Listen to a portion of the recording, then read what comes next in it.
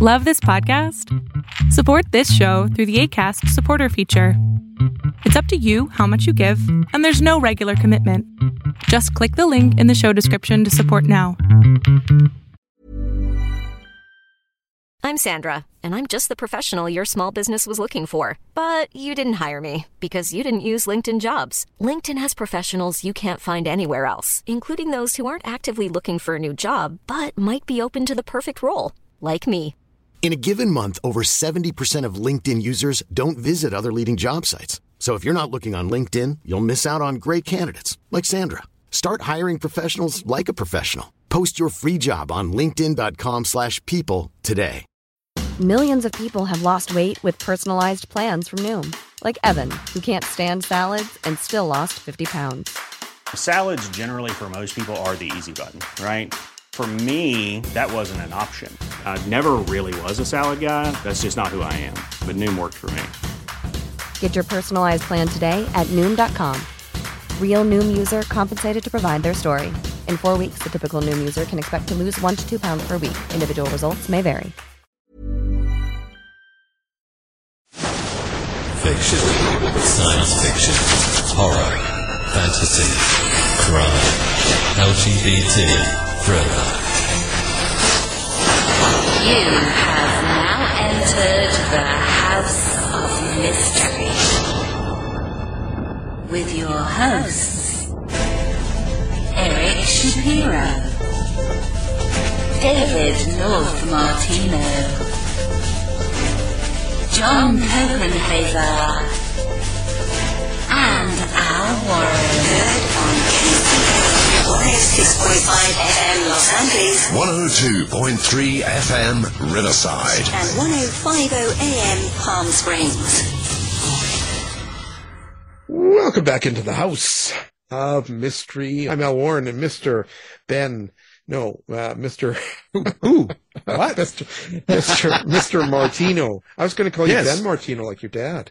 Yeah, that's my dad. Yeah. Yeah. Is Ben in the room? No. No.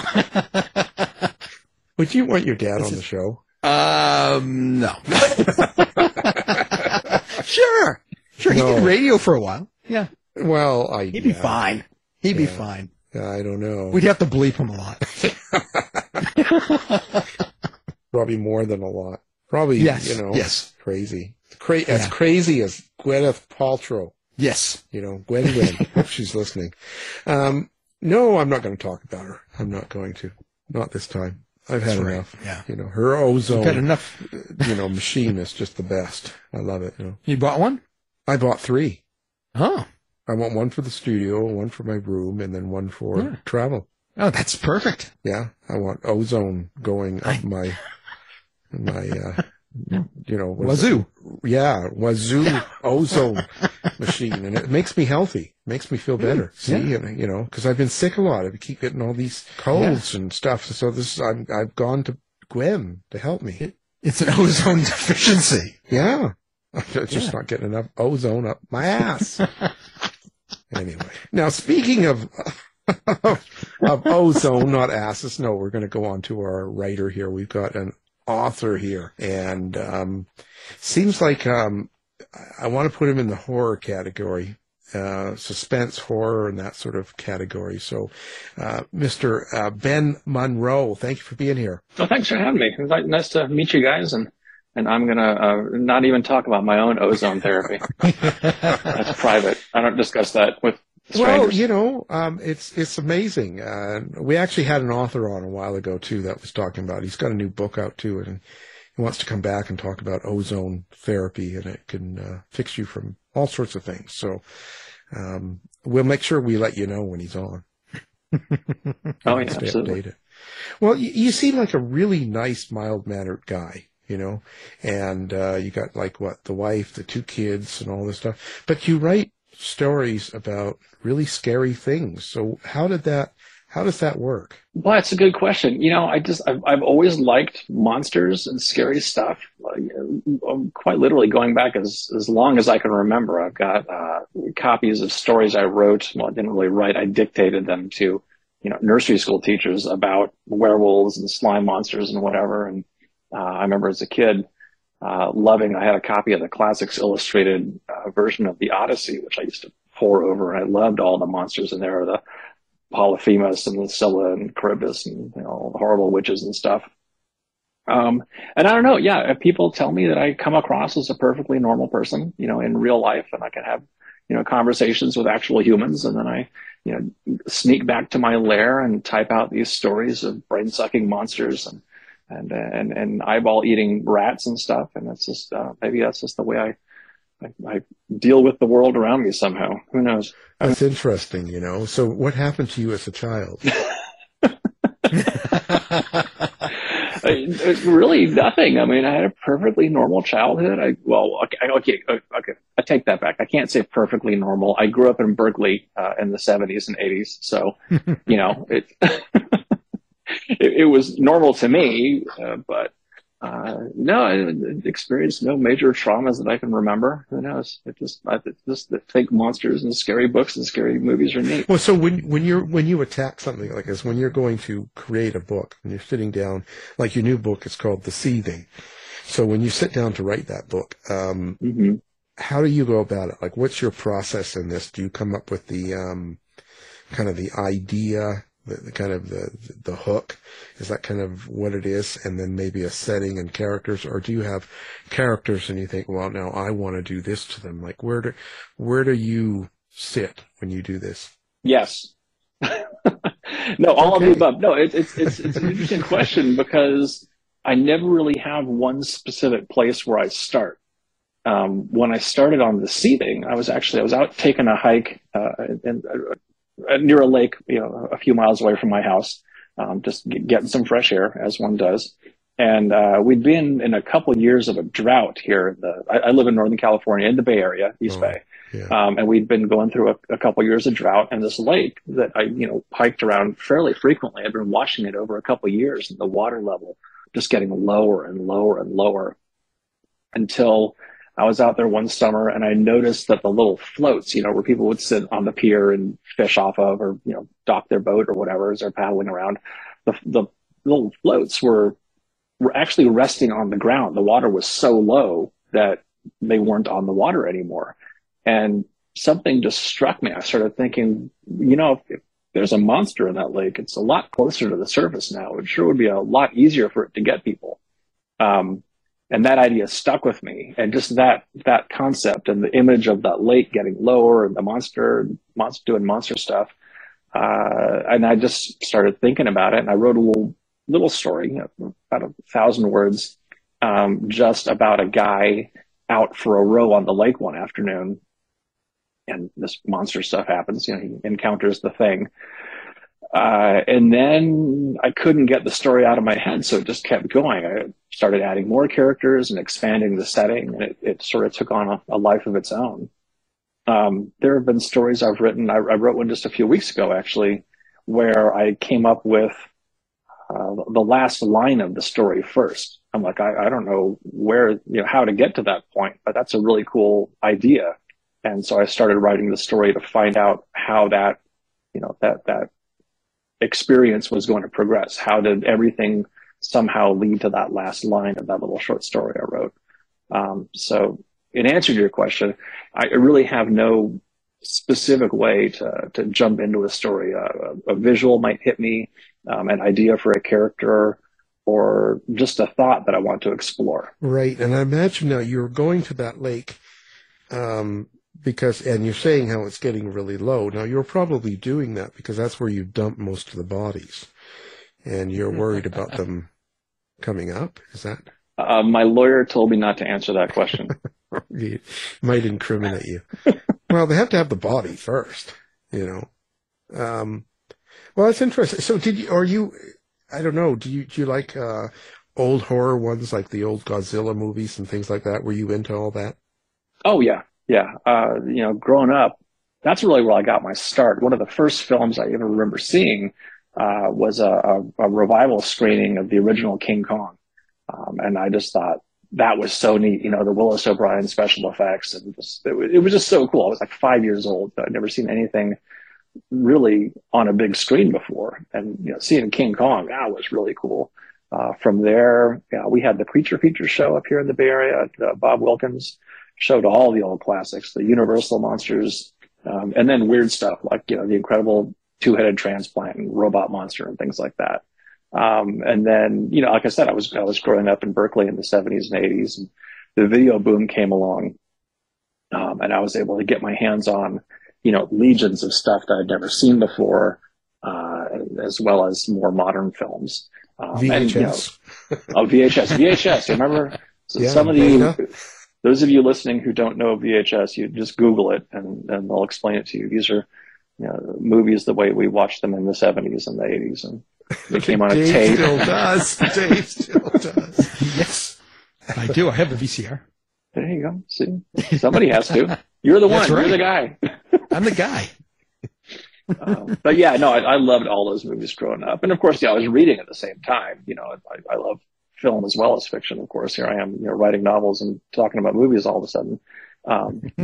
But yeah, at the same time, I was reading, getting into Lovecraft and Barker and King and Anne Rice and all that. It was a very horror focused. I suppose. But what do you think made those movies work? Like, those old King Kong, Godzilla and all that, because they were corny as hell in a way, but yet they still worked. Why do you think that is? Because, the effects are not, they were good for what they were at the time, right? I'm not saying anything disparaging. I'm just saying that. Sure. You kind of know, and you kind of know there's a lot of kind of silliness going on here, right? But it still really worked. Why do you think that was?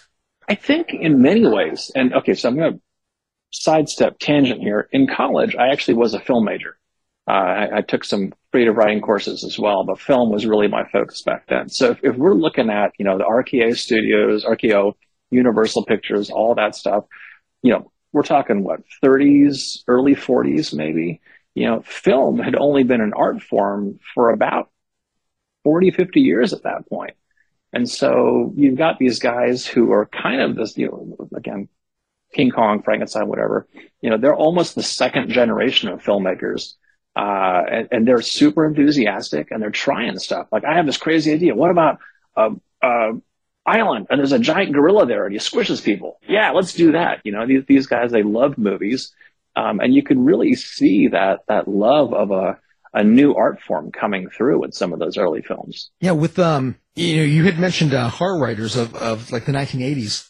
I was wondering if you were you more inspired by the quiet horror or the splatterpunks of that time? Oh gosh, the splatterpunk.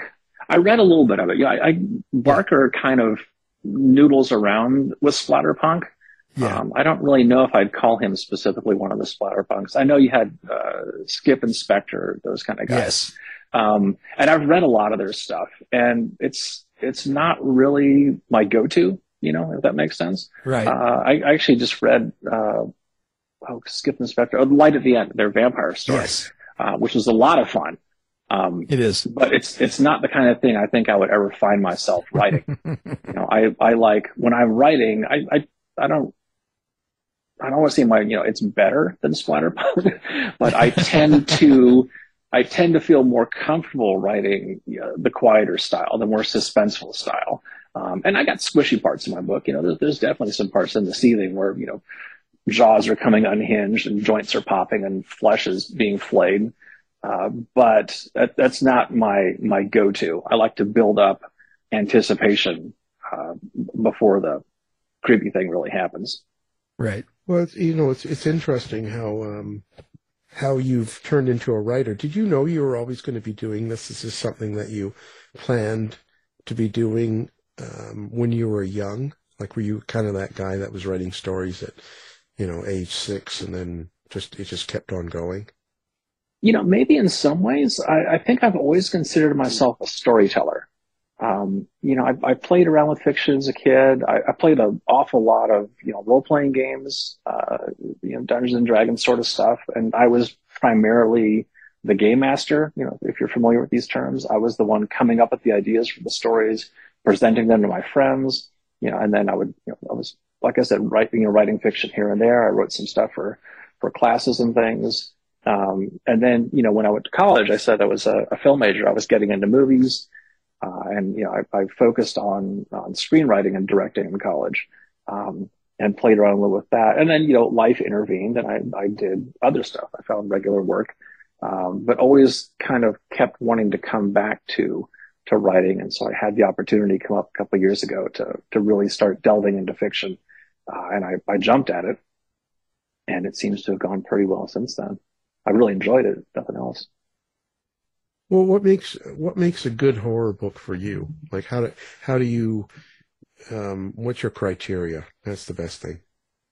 My favorite kind of horror story, and more so in the novel size stories than a short story, because you can only go so far with a short story. And it's funny, maybe this is out of left field a little bit. I like stories with believable characters in fairly believable situations, and then things go off the rails. I often use my favorite example of that is Stephen King's Pet Sematary, where you've got, a family that's just moved into a new town. The dad has an understandable job. He's a doctor, and the mom's doing mom stuff at the house, and things are progressing and just kind of strange, but in regular ways. And then these horrible things start to happen to the family. The ghosts show up and the zombies start wandering around and doing bad ghost and zombie stuff. And I love that. So for me, I love stories about regular people that I can kind of sympathize with when then stuff starts to happen. And, layered onto that, I really enjoy slow burn kind of horror. I often call it what I call it, like the hot sauce or the chili pepper horror, where you eat something spicy and then that first bite is like, whoa, hey, that's intense. And the more you eat, or the more you read or the more you watch, it just keeps getting worse and worse and building and building and building until you just can't take it anymore. Until you're on the toilet.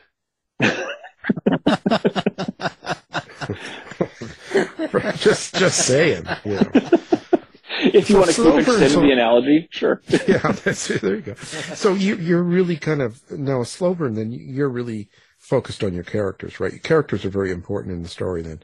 Right. Like you have to get into a lot. Yeah. I think so.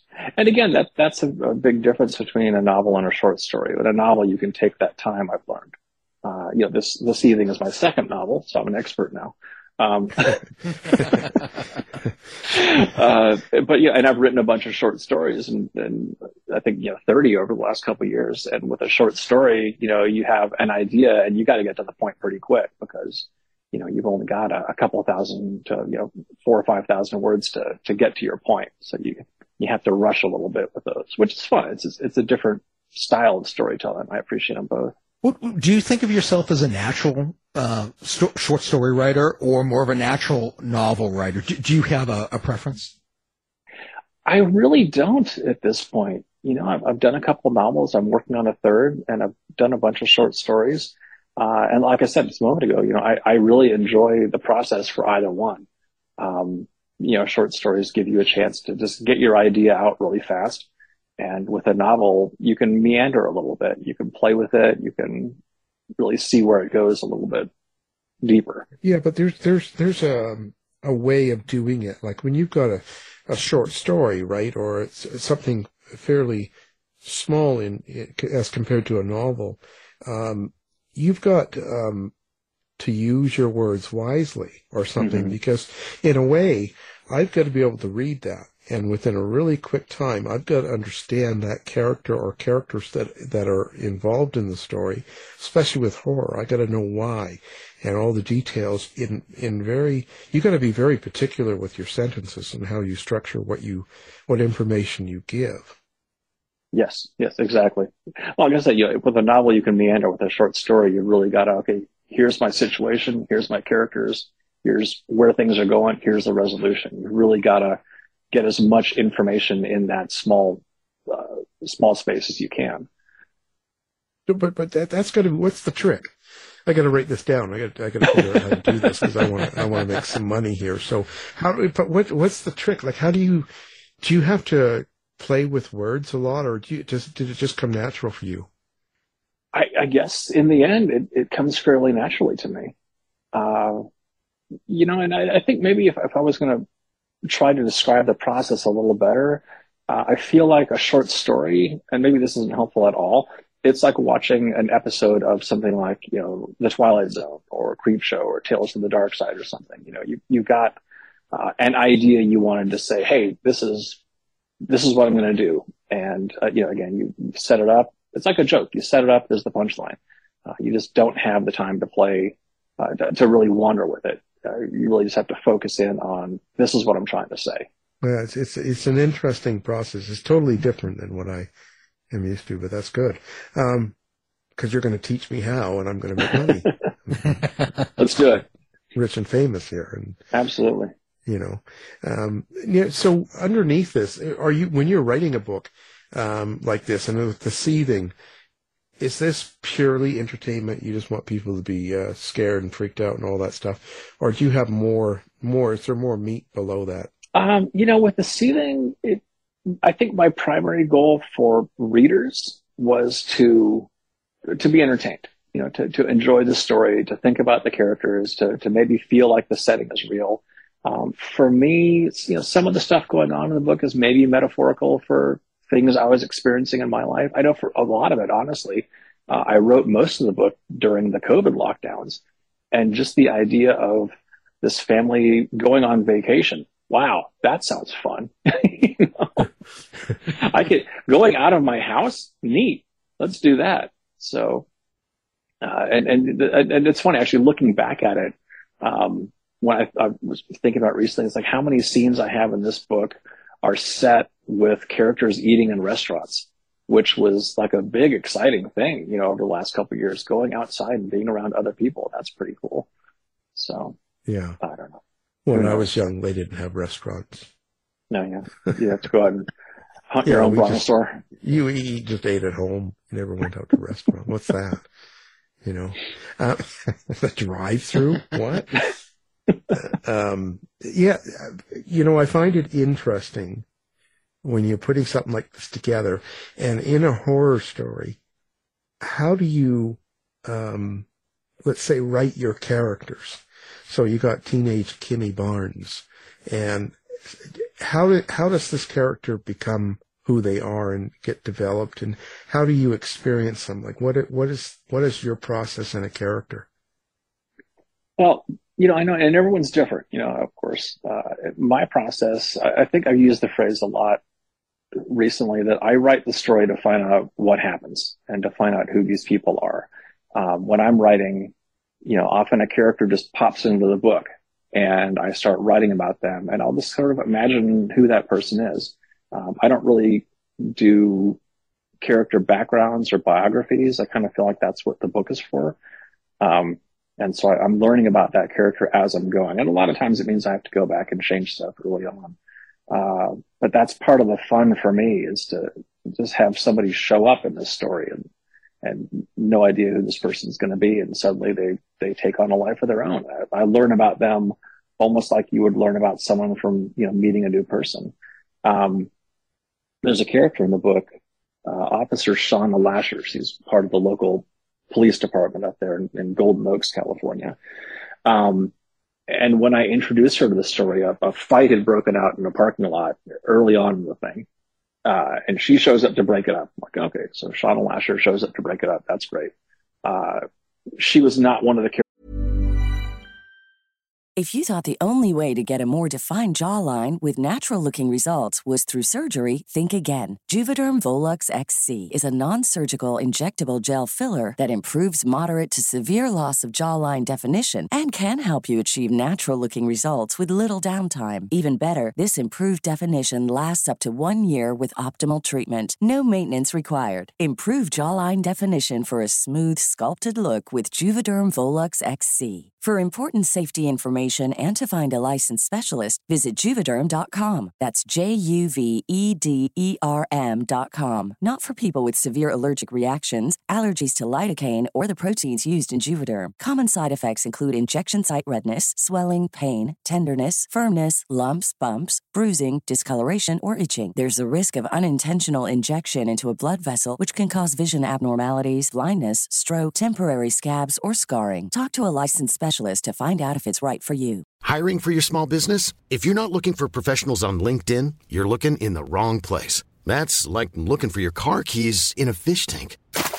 LinkedIn helps you hire professionals you can't find anywhere else, even those who aren't actively searching for a new job but might be open to the perfect role. In a given month, over 70% of LinkedIn users don't even visit other leading job sites. So start looking in the right place. With LinkedIn, you can hire professionals like a professional. Post your free job on linkedin.com/people today. Millions of people have lost weight with personalized plans from Noom. Like Evan, who can't stand salads and still lost 50 pounds. Salads generally for most people are the easy button, right? For me, that wasn't an option. I never really was a salad guy. That's just not who I am. But Noom worked for me.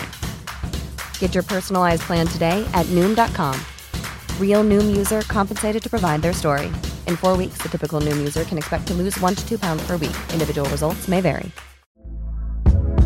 Hey there, it's Michelle Norris. I'm host of a podcast called Your Mama's Kitchen. When I travel, I'm usually looking for a way to find a taste of home when I'm not at home. And one of the things I love to do when I am at home is entertain. And Airbnb allows me to do that. When I was in California recently, I rented a house that had a great kitchen. And when we were sitting around the table, we're all thinking, we're in someone else's house. Someone could be in all of our homes as well. If you have a home, but you're not always at home, you have an Airbnb. Your home might be worth more than you think. Find out how much at airbnb.com/host.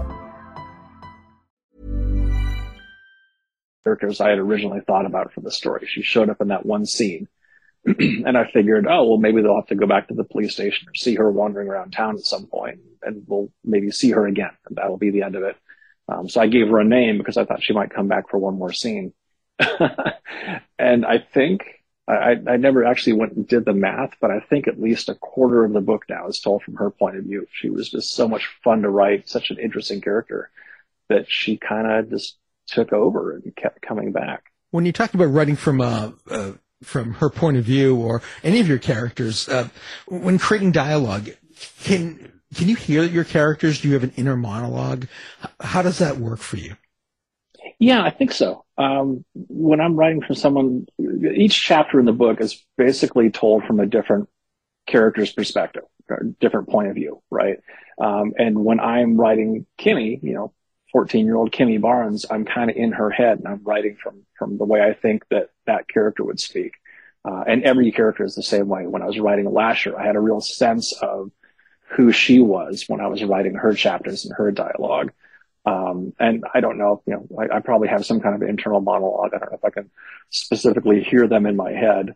But I do seem to have a pretty good sense of who each character is as I'm writing. And each character definitely, has, in my opinion, a very different personality. So you hear these characters and see them and all that stuff. Does this happen when you're driving too? I do tend to, you joke, but when I'm out driving around or doing stuff, I definitely am thinking about the project I'm working on, whatever that happens to be. I read somewhere, it's something about like the synapses in your brain when you're experiencing different visual stimulus, right? Start firing in different ways. And so that's one of the things I've actually found is a great way to get unstuck or ruminate over a project if you're not sure where it's going, is to, go for a walk somewhere that you've never been before, or go, drive to work in a different way each morning and just get different visual stimuli coming in. So that really has nothing to do with the question that you asked, but I always thought that was interesting. And that's I agree totally. I think, it makes, the creative bug go, but I was just wondering if you're waking up at night and there's like muddy shoes by the bed and maybe a shovel with blood on it or something, you never know. No, that would really be weird. Yeah. Well, that's what, let's start talking about that, it's okay. So you don't get to choose. So the characters just come to you and you don't get to choose them. They just sort of happen. What if it's like some really atrocious character that you don't like? That's definitely happened, actually. There's been a couple of characters that show up in the Seething, and a couple that came in, in my last book, In the Belly of the Beast. I did not like them, and they did sort of take on a villainous aspect. But even even then, I tried to make them feel like real people. There's a couple characters in the Seething I would absolutely not want to hang out with or have dinner with. They're not the villains of the book. They're just not great people. The villain of the book is a slimy lake thing. And the characters I'm thinking of, the McEwen brothers, if you've read the book, if you read the book, or anybody listening reads the book, the McEwens are two characters that I really did not like. But I enjoyed writing them. I thought they were still interesting people to write about and get into their heads a little bit, even if I would not want to invite them over for dinner. No, you wouldn't want to sleep with them. Absolutely not. Well, maybe. I don't know. Sometimes we sleep with people we don't like. But it's kind of interesting that you say that. I mean, because I wonder how much of real life gets into your books, as in like real people. Like they always say that an author is, and part of you is in every single one of these characters, some of you, there's, and that sometimes you write a character that's a lot like you, or is almost you in a way. And so and on the same token, are you putting in people that you think are awful that or people you don't like, or people in the world that are someone you might not? Do you sort of put those in the book as well? Do you use real life characters to kind of influence you? I don't think I have. In fact, I'm thinking about some characters I've written about. I've never done the thing of I hate a person, and so I put them in my story and kill them. Who cares? Who cares? Move on. Well, you make them suffer. Find some better way to spend your energy. But I'm sure that there are characters in all my stories who are, inspired by aspects of people I've met throughout my life, just as, the settings of my story, even though, the setting of the book, The Seething, Golden Oaks, California, on the shores of Oro Lake up there in the Sierra Nevadas, is a complete fabrication. It doesn't exist. Never been there. You can't go there. Even the highway exits, I described very well in the book, I think, how to get there with street signs and highway signs and everything. And all of it's completely made up. But it's definitely based on, inspired by elements of places I've visited. The towns of Lockford and Jackson, California, definitely appear in shadowy form in the town of Golden Oaks. And I think the characters are very much the same way, even if they're not specifically inspired by a person I've met. There's elements of somebody's personality here, somebody's physical characteristics there. It's all, I guess, part of the writer's brain. You absorb things and it all comes bubbling out somewhere else. Well, you said some of your characters just show up for you. Have any of them ever surprised you? Have they kind of taken over the plot and moved it kind of into a direction that you didn't want to go into? Yeah, absolutely. I mean, I mentioned Shauna Lasher earlier, the police officer who was not meant to be there for more than a couple of scenes and was there for, a huge chunk of the book. And I really hadn't meant the book to have so many, investigative mystery elements in the thing. But when she showed up, all of a sudden it's like, wow, now we have this police officer who's investigating what's going on in town.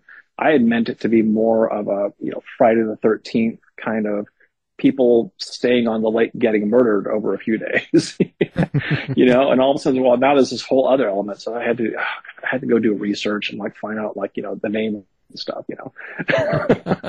all those little funny details that get blended in. Stuff like that. There's always somebody who's going to show up and take things in a different direction. And for me, I mentioned earlier, I write these things to find out what happens. And that's part of the fun. I don't outline my stories at all. I go in with an idea. I jump in head first and see where it goes. And for me, really the fun in writing is following those threads and just seeing what happens next.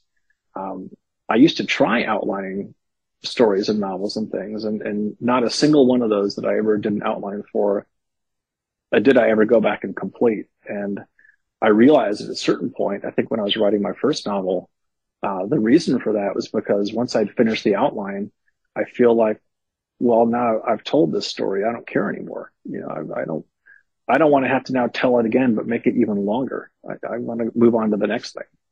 So, writing for me is a process of discovery, I suppose. So being said, and also the way you talked about not outlining and all that, how is your process? Can you just set the time aside? Can you just kind of go, well, I'm going to work on the book, 10 to 2, Monday to Friday, and sit down and then turn it on and write and do it? Or do you have to do you have to be in a mood, or does the setting have to be a certain way? How does this work? So what I try to do, especially being, you mentioned earlier, I'm a father, I've got kids, I've got a wife, I've got, a whole life to deal with. and that's not always conducive to writing. But what I do is I look through my schedule, a few days ahead, and just try to find an hour or so every day or two. I don't write every day, who can. And I try to break out chunks of time. I've got an hour this evening, I've got an hour, Friday morning or something, and just sit down and do it. I don't really think that waiting until you're inspired is a great way to actually get any work done. I think setting aside time and saying, I'm going to work right now. Right now is writing time. I think it was Stephen Pressfield, in his book, The War of Art, calls that button chair time. He says, just sit down and do it. Stop screwing around. Stop waiting until you're inspired. Just sit down, start writing. Even if you delete part of what what you start with, just start typing away and see where it goes. Yeah, but I've got to have my bath and have my martini and and do my nails, and I have to be in the right place. My mind isn't there if I'm not. Well, and if that works for you, and that's something else I've thought a lot about. In fact, over the last couple of years, about doing your nails, or about doing my nails. Yeah, I'm thinking of getting a French manicure after we talk here. No, over the last couple of years, my kids are in high school, and I've gotten to know their English teachers and the people at their library, and I've gone to their school during November for National Novel Writing Month, and I've met with groups of kids at the library who are doing the National Novel Writing Month thing together, and talk to them. Just what are you guys working on? And we talk about the writing process, and one of the things I really kind of pushed for them was to tell them, whatever works for you, do it. Read all the writing books you want, read all the advice articles and everything that comes to mind, or that comes across your radar, but figure out what process works for you. And if you're the kind of writer that has to stare off into space for 2 hours and then you can burst out a flurry of 1,000 words in 15 minutes, great. If that works for you, do it. If you're the kind of person who says, I need to sit down for an hour and just start writing and see where it goes, do that. Everyone's got a different process. And I think that's part of the thing that every writer needs to figure out for themselves is, what is the process that works for you? Don't take everyone else's advice, even my advice, but figure out what works for you and do that. Well, yeah. I wish my teachers would say that. Just daydream for a couple hours. Don't worry about it. Now, I see you've written a lot of books and stuff like that. Do you have a favorite, or is there one story here that you've written that sticks with you even now, right through time? I'm looking at my shelf here of stories. I wrote one, I guess about a year or so ago. It finally came out this last summer, which I love. It's called The Patchwork Man. And you can find it in Blood in the Soil, Terror on the Wind, which is a collection of horror westerns that was put out by Bridgesgate Press last summer. And The Patchwork Man, again, it was another one of those things where my brain made a bunch of really weird connections. And I suddenly was thinking about at the end of Mary Shelley's Frankenstein, when the monster is set adrift on an ice floe in the Bering Strait or whatever, and he floats away, and Dr. Frankenstein yells at him, and that's the last we see of the monster. And I started thinking, but based on the timing, the monster could totally have just walked down through Canada, right? Ended up in the middle of America in the early to middle 1800s. And you could have a Frankenstein Western. Wouldn't that be cool? and I wrote it. It's a pretty simple story, but it was fun to write that character. You know, I've always loved the Frankenstein monster ever since I probably saw the Boris Karloff, James Whale Frankenstein when I was, I don't know, 7 or 8 years old or something. And just the idea of a Frankenstein cowboy was a lot of fun to write. Well, yeah, you know, and Frankenstein Cowboy's Bride. Yeah. Wait till you meet her. So when you're doing all these, I just thought, and you got a title, Attack of the 80s? Attack from the 80s? Yeah, that's another short story collection, and I've got a story in there, The Devil in the Details, which is about a guy who runs across so they're all short stories set in the 80s, and mine was one of them, hence Attack from the 80s, and I was riffing on the Satanic Panic, which was a big topic of conversation back then, and so I've got a guy who runs afoul of a cult of Satan worshippers living in the Hollywood Hills, and that was a lot of fun. You have Geraldo Rivera in there. Oh, yeah. You know, it was really actually weird. I was thinking about the 80s, and I put in characters that do weird stuff like smoke cigarettes and have pocket address books and stuff like that, because the 80s were like a whole different time back then. Don't I know it? You know, I was young and wild, but things have changed. Someone's never read any of your books. Someone doesn't know who you are. What would you suggest they read to get the real feel for who you are? That's a good question. Yeah, I'd say let's go with The Seething. You know, it's my newest piece. It just came out a week or so ago at this point as when I'm talking to you. I really think it's probably the best thing I've written yet. It's my second novel.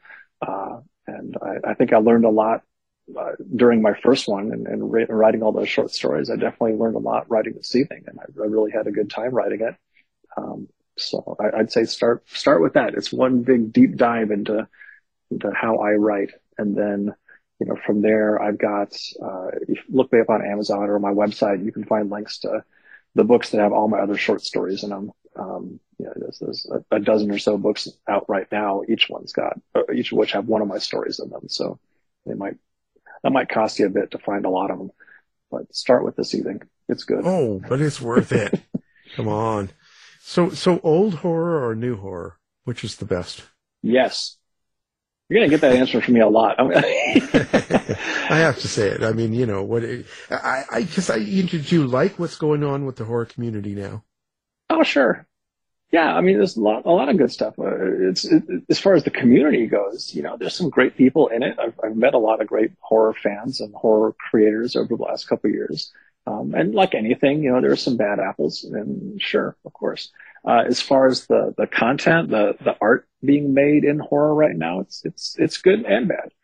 There's a lot of great stuff coming out, and probably a lot that stinks. I can't keep up with all of it, but there's definitely some good stuff out there. But do you like the way it's done now, more with effects and that than some of the older horrors, or where do you take on that? What do you do for when you're watching horrors? Do you kind of watch older ones? Well, let me think here. If we're talking movies, I think I tend to, if I'm going back and watching things over and over again, I find myself tending to gravitate more to what, probably what I was comfortable with or what I grew up watching. And that could be anything from, old black and whites to 80s slashers to 80s, creature features. Oh gosh, I'm trying to think if I watched anything like that recently, but probably not. No, I watched some Friday the 13th movies a little while back, and they were, just as good as they've always been, which is, your mileage may vary. As far as the effects go, I mean, I think they've gotten a lot more polished lately, for better or worse. There's something fun about old practical effects, I think, especially, coming from my perspective as someone who studied film, and I was really into the idea of monster models and stuff as a kid and a teenager. And I like seeing the craftsmanship of, who knows, a monster that somebody had sculpted. You kind of know, okay, this is stop motion and how they did it, but it's still just the enthusiasm behind seeing what they created is a lot of fun. CGI, it's not quite the same, but I still know there was, people working on it, making that thing. And that's still kind of fun to see that there's still people out there pursuing some kind of creative art forms in the horror genre. Well, do you think, when it comes to horror fiction, it had kind of its heyday in the 80s, and then by the mid-90s, there was kind of an implosion of the genre. Do you think there's a resurgence now with horror fiction that's going on? I think there is, and I think there really is if you look past what they call the big five publishers. If you delve into what's going on in the indie press horror scene. And, my book, The Seething, was published by a small press, Bridget's Gate, out of Kentucky. It's about as small as it gets.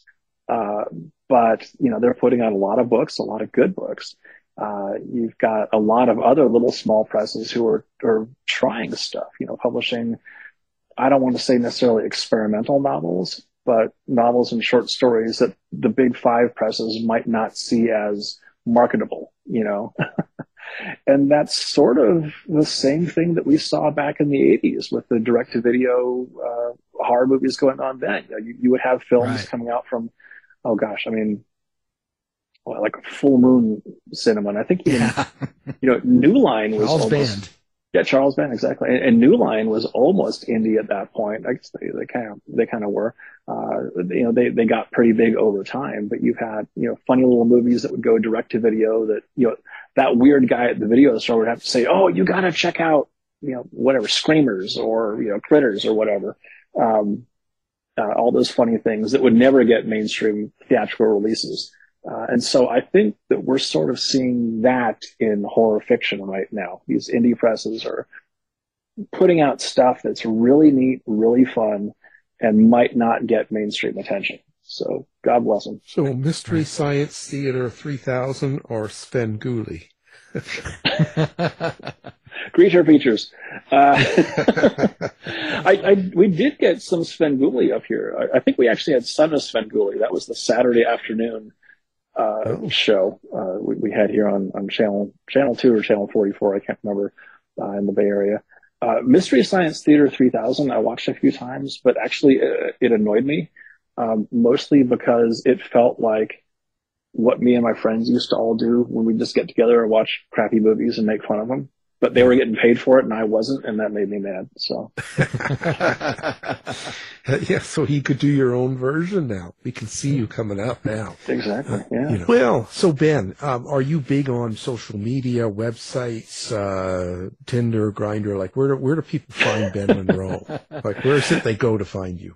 The one-stop shopping is benmonroe.com. That's my website. As far as social media goes, I'm pretty much mostly active on Twitter. I've got a Facebook account, but I really mostly use that for friends, family, and colleagues. I don't post a lot of public stuff there, but you can find me on Twitter at _BenMonroe_. And you can find a link to that from my website, benmonroe.com, which is probably the fastest way to go. Okay, well, of course, we'll have that up on our website, so people can find you with one click. It's all easy to do. And we really appreciate it. We'll have your new book up as well. The book is called The Seething, and our guest is the author, Ben Monroe. Thank you for being here. Well, Alan, David, thanks for having me. It was really, really nice to meet you, and I really had a good time talking to you. Thanks, Ben. You've been listening to the House of Mystery radio show. To find out more about our guests, hosts, or shows, go to www.houseofmystery.com. Show's over for now. Was it as good for you as it was for me? Well, good night. This has been a production of Something Weird Media. I'll be back. You've been listening to the House of Mystery radio show. To find out more about our guests, hosts, or shows, go to www.houseofmystery.com. Show's over for now. Was it as good for you as it was for me? Well, good night. This has been a production of Something Weird Media. I'll be back.